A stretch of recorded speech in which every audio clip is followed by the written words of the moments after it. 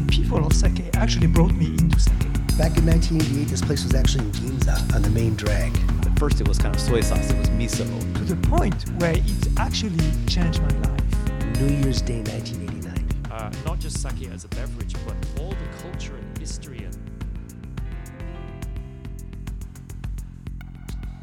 Welcome, and thanks again for tuning this week to Sake on Air, the world's very first podcast dedicated to expanding the dialogue around Japan's iconic beverages of sake and shochu. My name is Justin Potts, and I am one of your regular hosts over here at the show. This week, we're back with another Okawari episode. A lot of the interview material from a lot of our episodes here at Sake on Air actually winds up on the cutting room floor, but some of it is really just too good to let go to waste. With the Okawari series, we like to raise a glass for a second round of information and insight from our past guest interviews and serendipitous encounters that we just didn't get enough of the first time around. This week's Okawari welcomes back three very special guests. First up is Ms. Ayako Yamaguchi, who joined us back on episode 55 in order to discuss Fushimi Sake. In this segment, Ayako shares with us a little bit of historical context surrounding this relationship between the sake-making trifecta of the Kansai region, as well as discusses some of the challenges of researching for such deep and vast historical topics. Next up, we're rejoined by Water, Wood, and Wild Things author Hannah Kirshner from episode 58. Hannah's book is about a great deal more than just sake. And to fully appreciate the role of sake both in the book as well as in general, it's really many of those seemingly peripheral components that are actually just as central, if not even more important. In this part of the interview, Hannah shares with us her relationship with food and cooking as part of her life in Yamanaka, and how that wound up manifesting itself in the book. We also discuss the wonderful range of expressions for the word water in Japanese, as well as the similarities between the worlds of tea and sake. And lastly, we once again hear from Xavier Tsuza, who joined us back on episode 53 to share with us the process of developing and hosting the world-class sake competition that is Kura Master. However, Xavier had some very provocative food for thought when the topic of terroir came up in relation to sake. So with that, we'll go ahead and jump into this week's show, starting off with a visit or a revisit from Ayako Yamaguchi. Information about sake tends to be either ambiguous. Oh, yes. or contradictory. Oh, yes, yes. There doesn't seem to be a lot of very definitive answers to a lot of questions. So you end up with a lot of information with a lot of things that are either still somewhat vague or unclear. Yes. A lot of things that are all contradictory. Yeah, I can relate to that really much. Does that speak to your experience in researching Fushimi at all? Oh, yes. So first of all, it's very difficult to write, the throughout history on Fushimi because everything is like scattered around everywhere. Something sake related, something are not. First of all, what I did about Fushimi was to look up the chronological history. Am I right? And the word chronological history book, which the Fushimi Sake Association have. I borrowed that. So I read it through. It was a kind of a big book, right? Very thick, very big. But I read it wrong. So then I have a lot of questions regards, like what's written, something what's written, but which is ambiguous. I go deep into the point and then do some research. Wherever it is, no matter how it is related to sake or how some are not, so you go into the point, get my conclusion. So, if you want to write my article, I have to be responsible on what I take as a theory, right? Because, if if you write it in Ojo, there is something that said like that in this history book. In this history book, it says like that. If you make it a list, it's not interesting. So I kind of take a plunge to select just one which appeals to me the most. So I select the pieces which interest me most and which helps me to, construct or reconstruct or construct the whole idea of what happened and what's happening in Fushimi. Or it can be done in other area, like in Nada or anywhere. You wrote an article about Koji, didn't you? Just recently, yes. Yeah. So it's about Muromachi period, yeah. Yeah, the Koji Wars. That's right. So that was later in the history, but it's very fascinating. Yeah. Very interesting. The Muromachi history, Muromachi Koji and sake history are very fascinating, but that's another story actually. That's another story. We'll save that for another day. So we'll kind of set that aside. I told you we go down rabbit holes in this show. It's okay. A common occurrence. Yeah. Wow.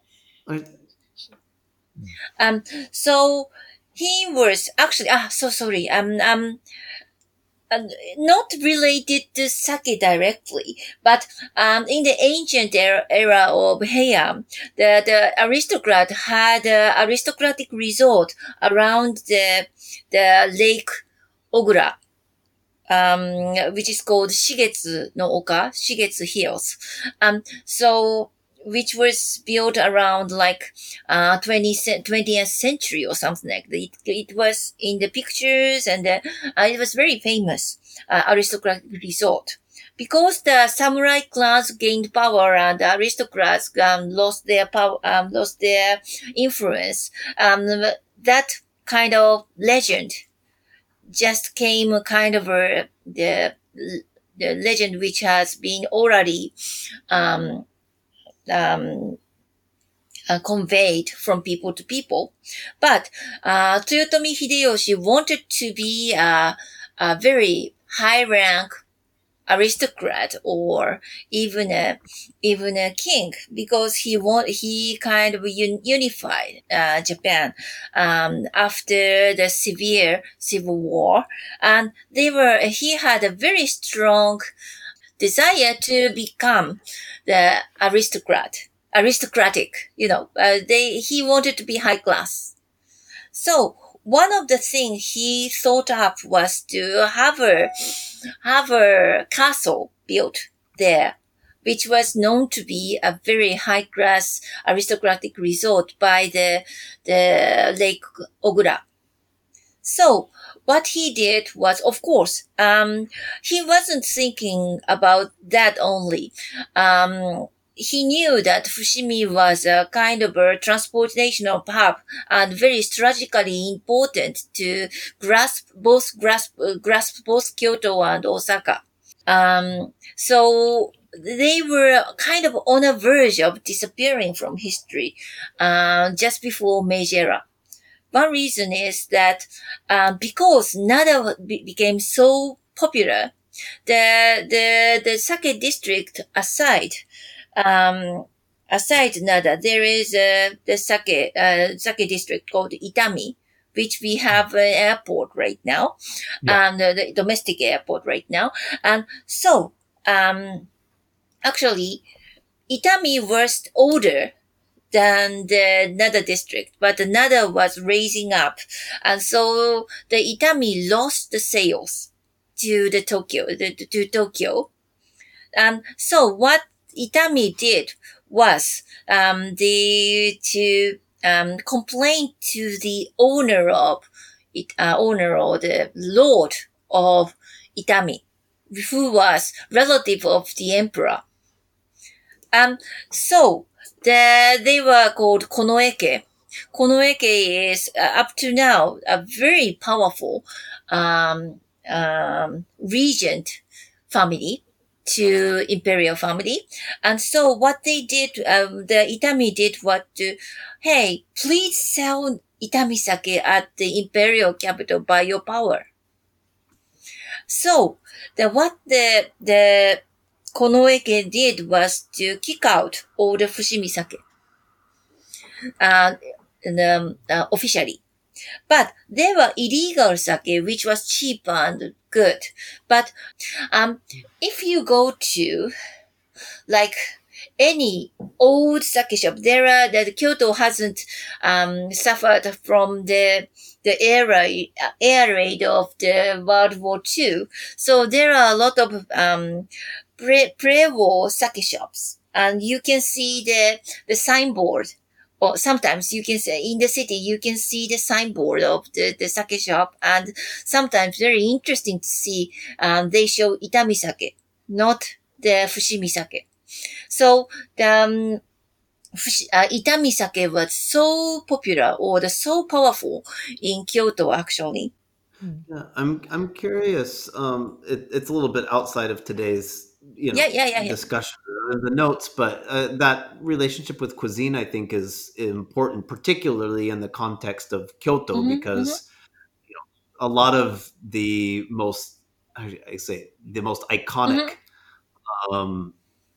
foods and cuisine, oh yes, food products definitely, that were developed or seem to have really come into form around the Edo period, and a lot of that due to the presence in Kyoto and in that area. You mentioned Kyoto being a little bit different from Fushimi culturally. I'm sort of curious, do you have any ideas to what that sake and food sort of relationship was like at that time when that food culture was really booming and developing? I think in the Edo period, people in the beginning of the Meiji period, like in Gion, people had like shirayuki or Nitami sake. But because the Fushimi sake has been doing very good work on the national contest, and they have the very good quality, that eventually the people in Gion and the people in the haute cuisine take up the Fushimi sake as to pair with their own cuisine. So, so that's something happening. That was something happening after the Meiji Revolution, I think. But still, they are enjoying the same image as well. I think it's all the water, isn't it? I mean, my kind of kind of feeling about the difference between Fushimi and Nara, for example, is very much the water. Very much that the water. Difference in water not only influences the sake production, and it's kind of like which one came first, the chicken or the egg.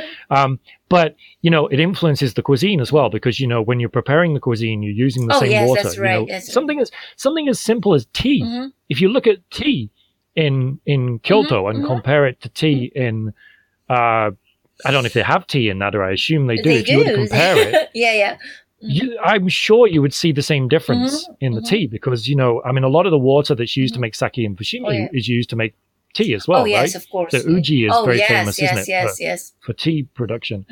So I think they're very intertwined. Next, we jump into our conversation with Water, Wood, and Wild Things author Hannah Kirshner.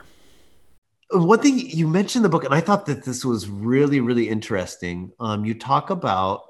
You mentioned the way that Japan has so many expressions for water. Yeah. And I had never realized that, actually. That's something that I had never clicked. And the second I read it, I was like, of course, that's completely accurate. And it's a lot of things sort of started to make sense all of a sudden. I mean, Japan has a lot of very colorful language that doesn't necessarily get used a lot, but there's a lot of it out there. You can get into a lot of very nuanced specificity with a lot of different words. And water, as you said, has so many different expressions. And I found that, I don't know if this is a question or not, I just found that fascinating, because the second I read it, it was like a light bulb just clicked. Yeah. Yeah. I mean, that was in the tea chapter. So there's also a chapter in Water, Wood, and Wild Things in the water section about taking tea ceremony lessons. Yeah. And Oyu is hot water, and one name for tea ceremony is cha no yu, so like the hot water for tea, essentially. And then of course Yamanaka has the onsen, the hot spring, that's also Oyu, the hot water. but then, yeah, there's different words for cold water for drinking, or pure water for washing your hands. Yeah. And yeah, it's very poetic, and it just sort of shows how important water is in all these different aspects. Right. And certainly in the Sakagura too. Right. Absolutely. I'm just curious, was water, was that a key word from the beginning, or was that something that came up later on, or how did the sections existed from the beginning? Okay. Yeah, I knew water, wood, and wild things, and cultivation would be the four sections of the book. Okay. Finding the right title was hard. Actually, we went through many versions of what the title should be before finally settling on a very simple title that refers to the sections of the book. But really, I mean, those are sort of the essential expressions of this place. It's, in the mountains, so those are the resources. Water is you have the river, you have the springs for the water for drinking water, and for the water for making sake from the aquifer. You have the onsen, the natural hot springs, and then wood, of course, like you're surrounded by forest, there's trees, like that is the resource. And then wild things, it's the things you can collect, the food, wild foods, and hunting, and then cultivation. That didn't make it into the title because it just doesn't sound as good. It doesn't have the same ring to it. Water, wood, and wild things is fine. and then, cultivation footnote. but that sort of brings it all together in a way too. So cultivating rice and vegetables, and then also cultivating community. Yeah, absolutely. Well, there's that human element I think that's a huge part of it, right? I mean, from cultivation, working the land, there are a lot of instances in Japan where the act of people's involvement in the land actually improves the quality of the land in a lot of real, measurable, intangible ways, from what it is they're making from the land, as well as all of the other things that then come from that, whether it's, cultural, or as I said, community driven, or ritual, or whatever.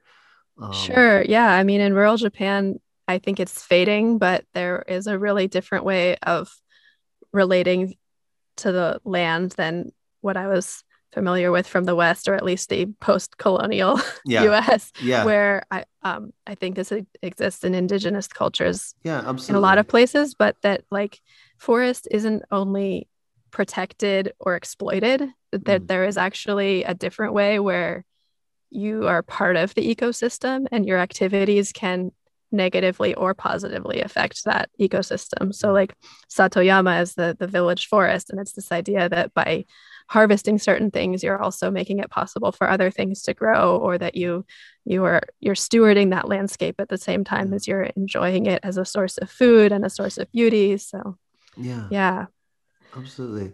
Well, I mean, that intervention is a big thing too. When it come back to sake a little bit, the degree, and I mean this in a good way, the amount of human intervention in the process of making sake it's significant, right? Right. Actually, it's a similar mentality. Like it's also both like harnessing nature, allowing nature to take its course, and also guiding nature. Right. I feel like there's something really special in there.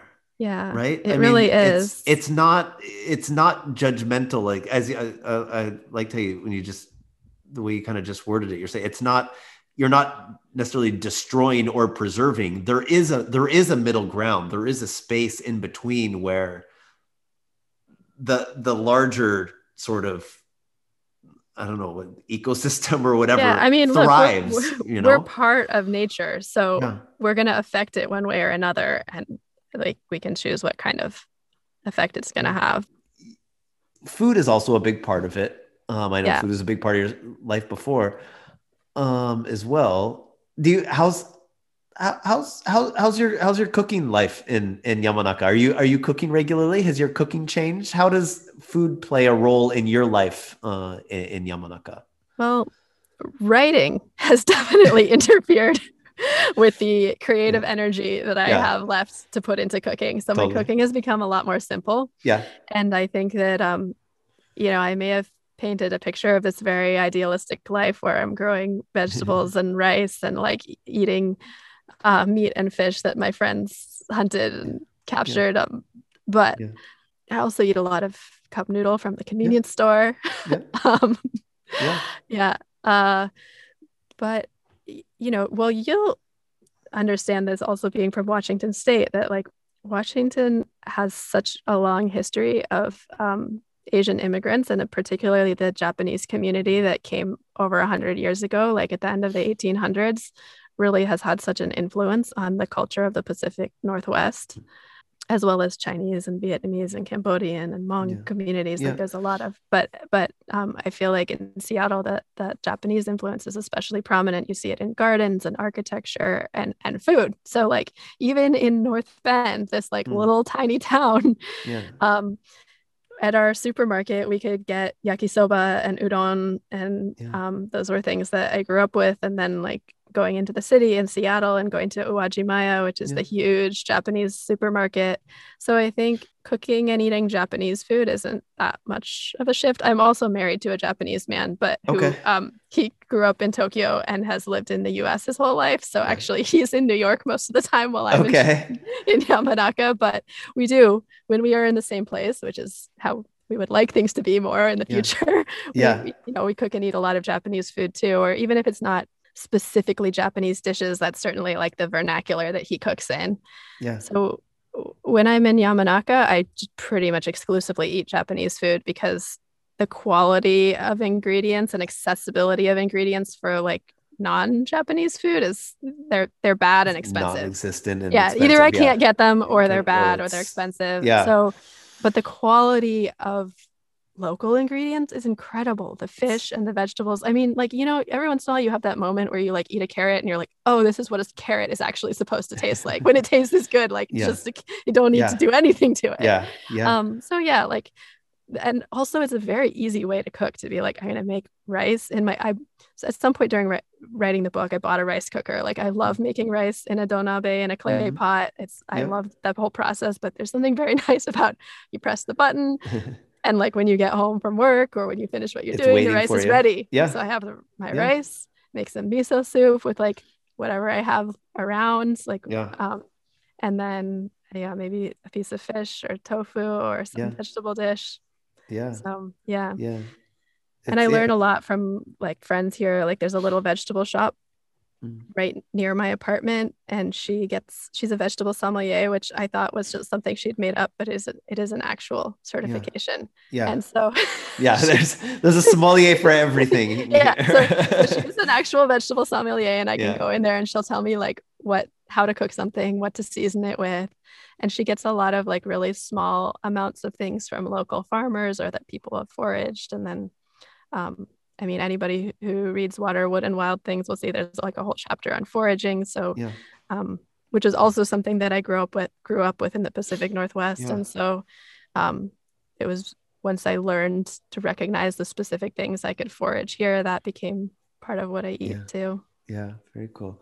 Recipes take up a good chunk of it as well too. And one thing that I thought was really interesting and enjoyable to read is that there are some recipes in there that are just like, these are just great. And anybody, if you're at home and you've got access to some miso, that's like the thing, you should just try to recreate this because it's just great. Where there are some things in there that are just hyper specific to where you're at. Yeah. And that probably, even if they were to try and Google this thing, they might not find a picture, or they might not find a good one, if you're trying to Google it in English, Right. And so they're going to have no point of reference for what this is. They're probably never going to get to try it. They have nowhere to, but I'm curious. I love that they were in there. I love that those recipes were in there. And I'm just sort of curious what sort of your thought process in sort of selecting the different recipes and what was sort of running through your mind when you're thinking, how am I going to communicate this? Yeah. So there's a recipe at the end of each chapter in Water, Wood, and Wild Things. And recipes can serve a lot of different purposes. For me, the recipes were there for storytelling. They are part of the narrative. They're not just like tacked on. And so I think if you're doing like a straightforward cookbook, it's a service. Like they need to be useful. That's the point. But this isn't Japanese cooking 101. Like that book exists. There's many wonderful books that do that. Elizabeth Ando's books, I wholeheartedly recommend. recipes can also serve to document or archive a culture and a place, a moment in time. They can tell you something about the person who cooks them, the place that they're from. And so, of course, I did want to include some recipes, like you said, that are useful, that people can recreate, because people aren't going to necessarily being able to duplicate my experiences in Yamanaka. They may not be able to see or experience the same things, but that's something that they can access, is like making the midnight fried chicken, which is my recipe for karaage, or like the onigiri rice balls, or there are a few that are very like, wherever you are in the world, you should be able to get those ingredients and make that. But like the sko, I think you mentioned, which is the pickled akazuki, it's the stalks of sato imo, which is taro. It's a corn, taro, or like it actually grows all over the world, so it has different names in the Caribbean and in Southeast Asia. But this particular one in this area has red stalks instead of green, and it's pickled. It's like a vinegar pickle, and you will like almost not see that outside of Yamanaka. Certainly not outside of Ishikawa. And that's cool. I mean, like you said, I mean, I guess I found it sort of frustrating sometimes when I first moved here, that like I would see these foods, they exist, but I can't Google it. It's not that I can't find it. So especially in English. Right. So, it's so wild that there are there are realities that are shared by a reasonably large population of people that are totally out there and totally available, that just nobody's bothered to share, to go out of their way to share it in the means that a lot of people are just accustomed to getting information. Like there's still a huge gap sometimes there. I think that the people that are making it just take it for granted. They don't think it's interesting. Or like, because it's not going to be accessible to everybody, it doesn't get documented. I was talking with a chef up in Yamagata recently, and basically his thing, he's got some restaurants in Tokyo and different places, and basically his philosophy is like, everybody's got Google now. He said, I go walk in, everybody already has that information, right? They're sharing that information.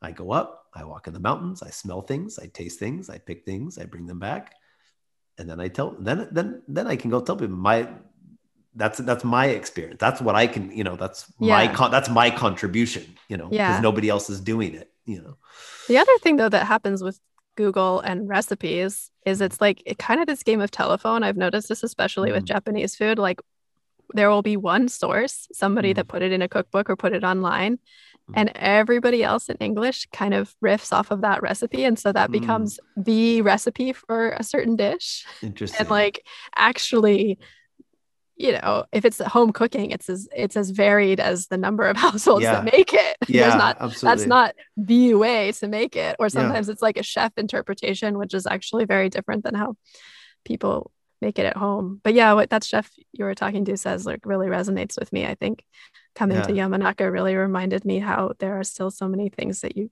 can't just find on Google. You have to experience with your own senses. Yeah, absolutely.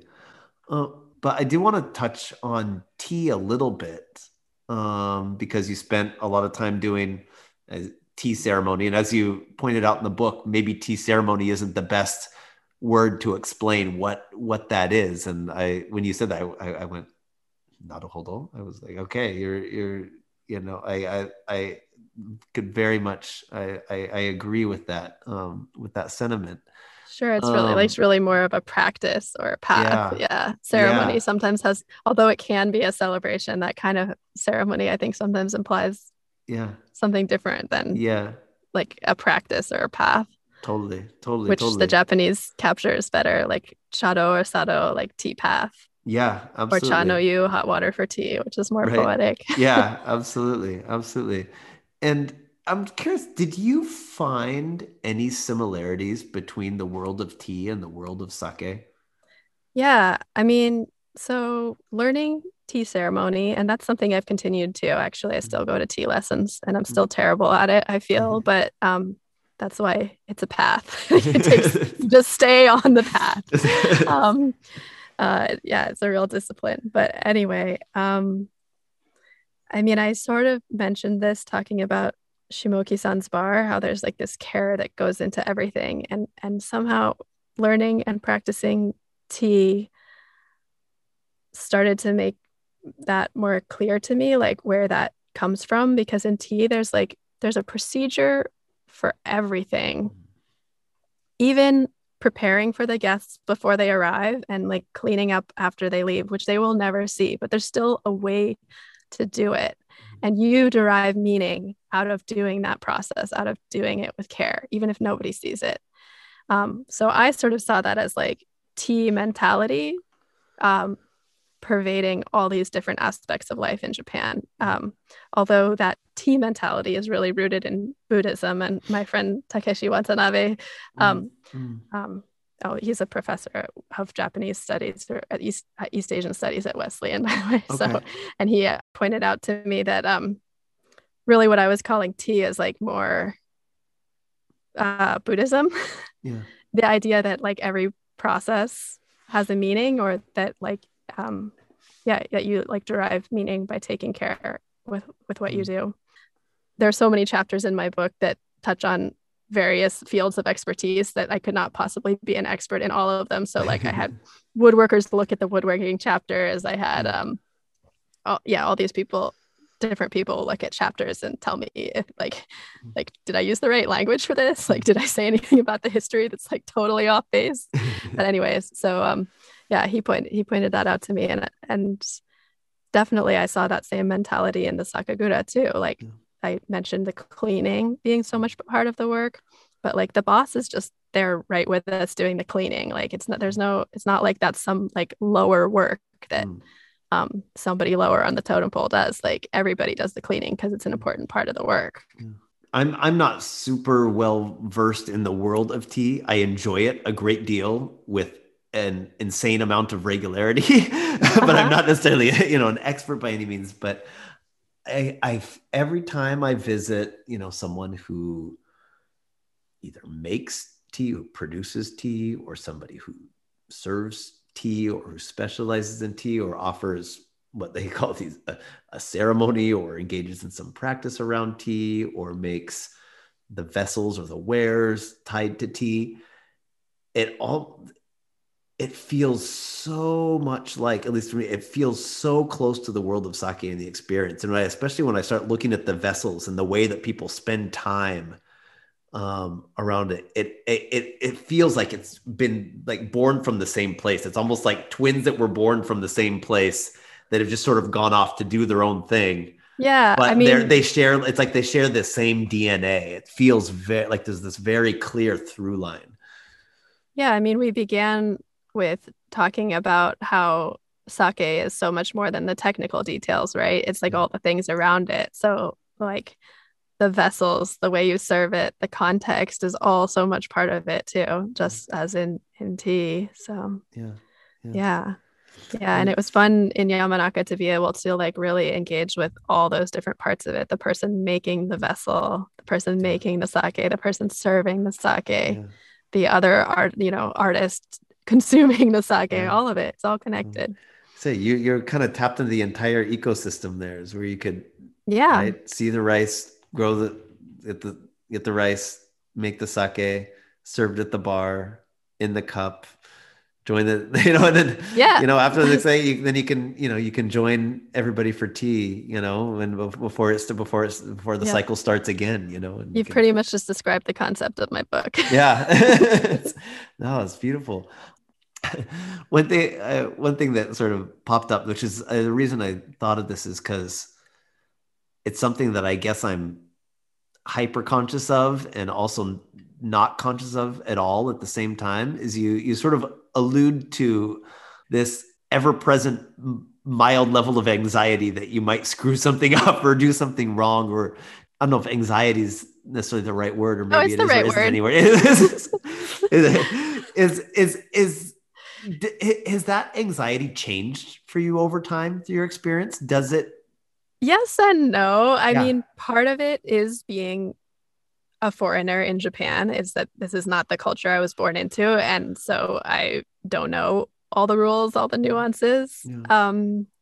But part of it is also just my personality. Like some of that is like anxiety that I probably bring to any social situation. I mean, I'm a really shy person actually who has learned how to fake it well to talk to people. Hey, I mean, I'm very shy and Cheers also on that. very very curious. So like you know, and I'm introverted. So it takes a lot of, I really want to know about people and I really want to talk to them, but it takes some effort. So yeah, I would say some of that certainly has eased as my fluency in both language and culture has improved. And I have sort of internalized certain aspects of like etiquette or social norms. Part of it is also just becoming more part of a community. And so I know these people are my friends. They like me. If I do something dumb, they'll still like me. It's okay. I think there was a lot at stake when I was writing the book because I needed people to trust me enough to continue to allow me to be part of their world and see their work and tell me their thoughts.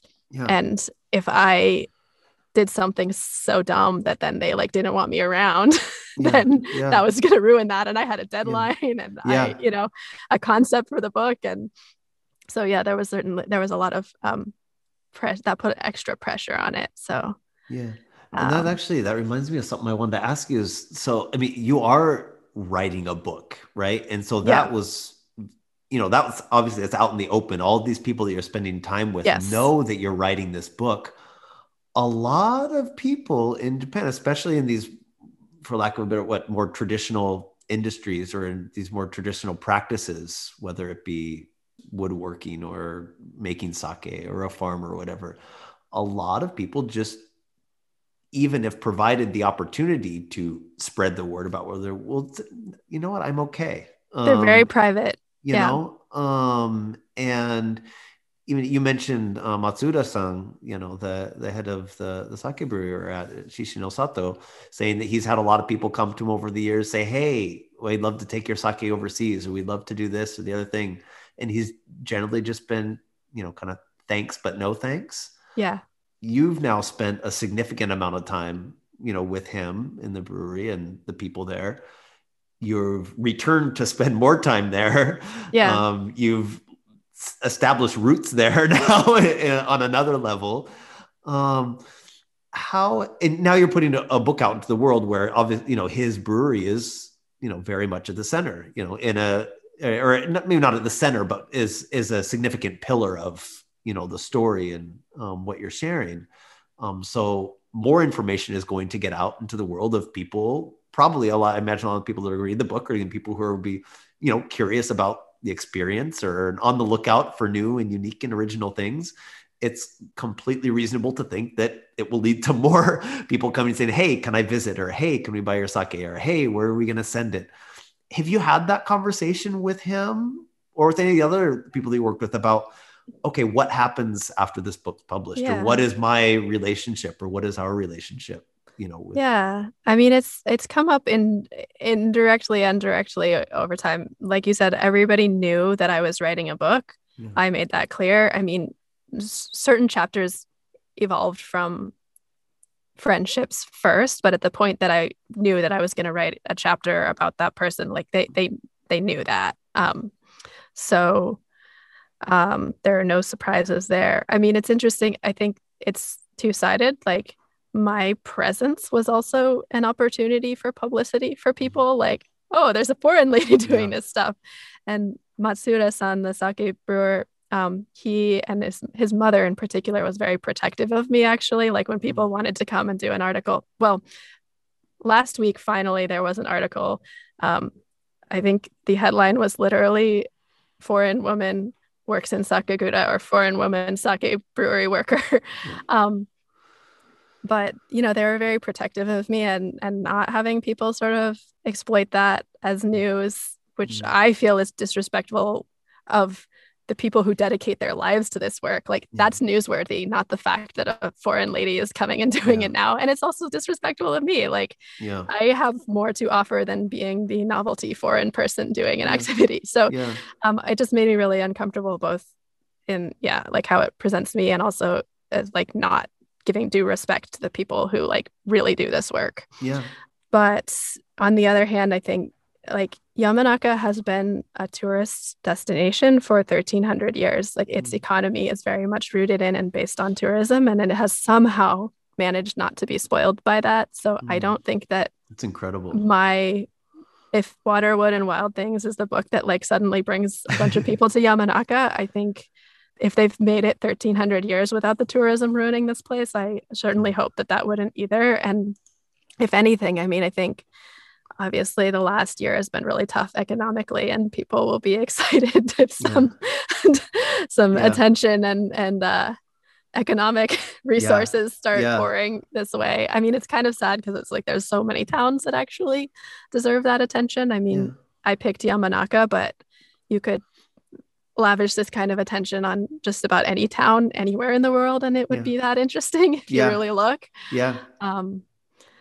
I mean, I do wonder about that. There are certain things, like, for example, I write about the duck hunters that do sakami hunting and this net hunting that's like this rooted in this samurai sport. And if a bunch of people suddenly start showing up at the duck pond wanting to see what they're doing, like it will ruin that ecosystem. It'll interfere with their sport. It will be really disruptive. And I was so lucky to get to see as much as I did. And I hope that people will be satisfied with experiencing it through reading that and be respectful of the fact that like you don't get to do everything. And even I mean, again, after spending a winter going out with them every few days hunting, I wanted to do it too. But there's no women allowed, and like I'm not the right person to change that. So so I don't get to keep doing it either. But that's okay. It's not for me to change. That's wonderful. And last but certainly not least, we jump back into our conversation with Xavier Tsuza to learn a little bit about what he thinks is really holding sake back from preserving its soul and authenticity. Talking about the different parts of Japan, with Kuramaster, have you at any time felt, how should I say, inspired or pressured to explore sake by regional category in any sort of way, in that sort of expression? I mean, you did the Omachi or the Yamada Nishiki, so looking at rice types. Has regional expression ever been part of the conversation? And how do you think about that or approach that? For me, I think it's difficult to have an authentic, how can I say that? The soil, the terroir of sake. Of course, you know, it's the rice for the flavors sometimes. It's the river water for the tactile sensation. But it's the man. And with this third thing, the man, it's complex because we have the role of the yeast. For me now, the yeast, we feel so much the yeast in the Japanese sake. So we don't have the real soul of sake because of the yeast. You know, we have some brewery, we have the own yeast, but it's very rare. The government controls the production with the yeast, of course, because they give the yeast. So it's a main problem for me because we are losing the spirit of sake because of the yeast. So the man is the only person who can control that. For example, I tested for Kuramaster all the omachi. It was on my table. Honestly, I don't feel so much the real identity of omachi. Maybe on 20 or 30% of the sake. The rest by the yeast. It was only the yeast, banana, white flowers, but very fermentation nose because of the yeast. So it's complex to say and to speak about that. For me, this is the same thing when we speak about the polishing ratio. Is it okay to polish so much? I'm not sure. Of course, I love the Daiginjo, clean and pure, easy to sell. It's easy to speak about sake, of course. But in the wine, you put the grape, everything is in the skin. All the composition of flavors are in the skin. And in the rice, of course, the skin of the rice go down. So we lose the identity from this moment, I think. I tasted a Nihonshu from Tanaka Shuzo in Imeji, polished 90%. I love their sake. Oh my god, I'm so pleased. It was a revelation for me because for the first time I tasted an authentic Yamada Nishiki, 90% polishing ratio. I never tasted that. So yeah, they're amazing, and they grow their own rice as well. So it's complex to say just in the way of promotion of the right philosophy to have an authentic Nihonshu. It will be the next problem, and in few years when we speak about authentic Japanese sake, because of the polishing ratio, because of the yeast. So for the moment, I can say just joker, if I can, because it's a long problem. Yeah, absolutely. I was curious, does that, good or bad aside, I think, everybody, as you said, it's something that a lot of people are thinking about right now.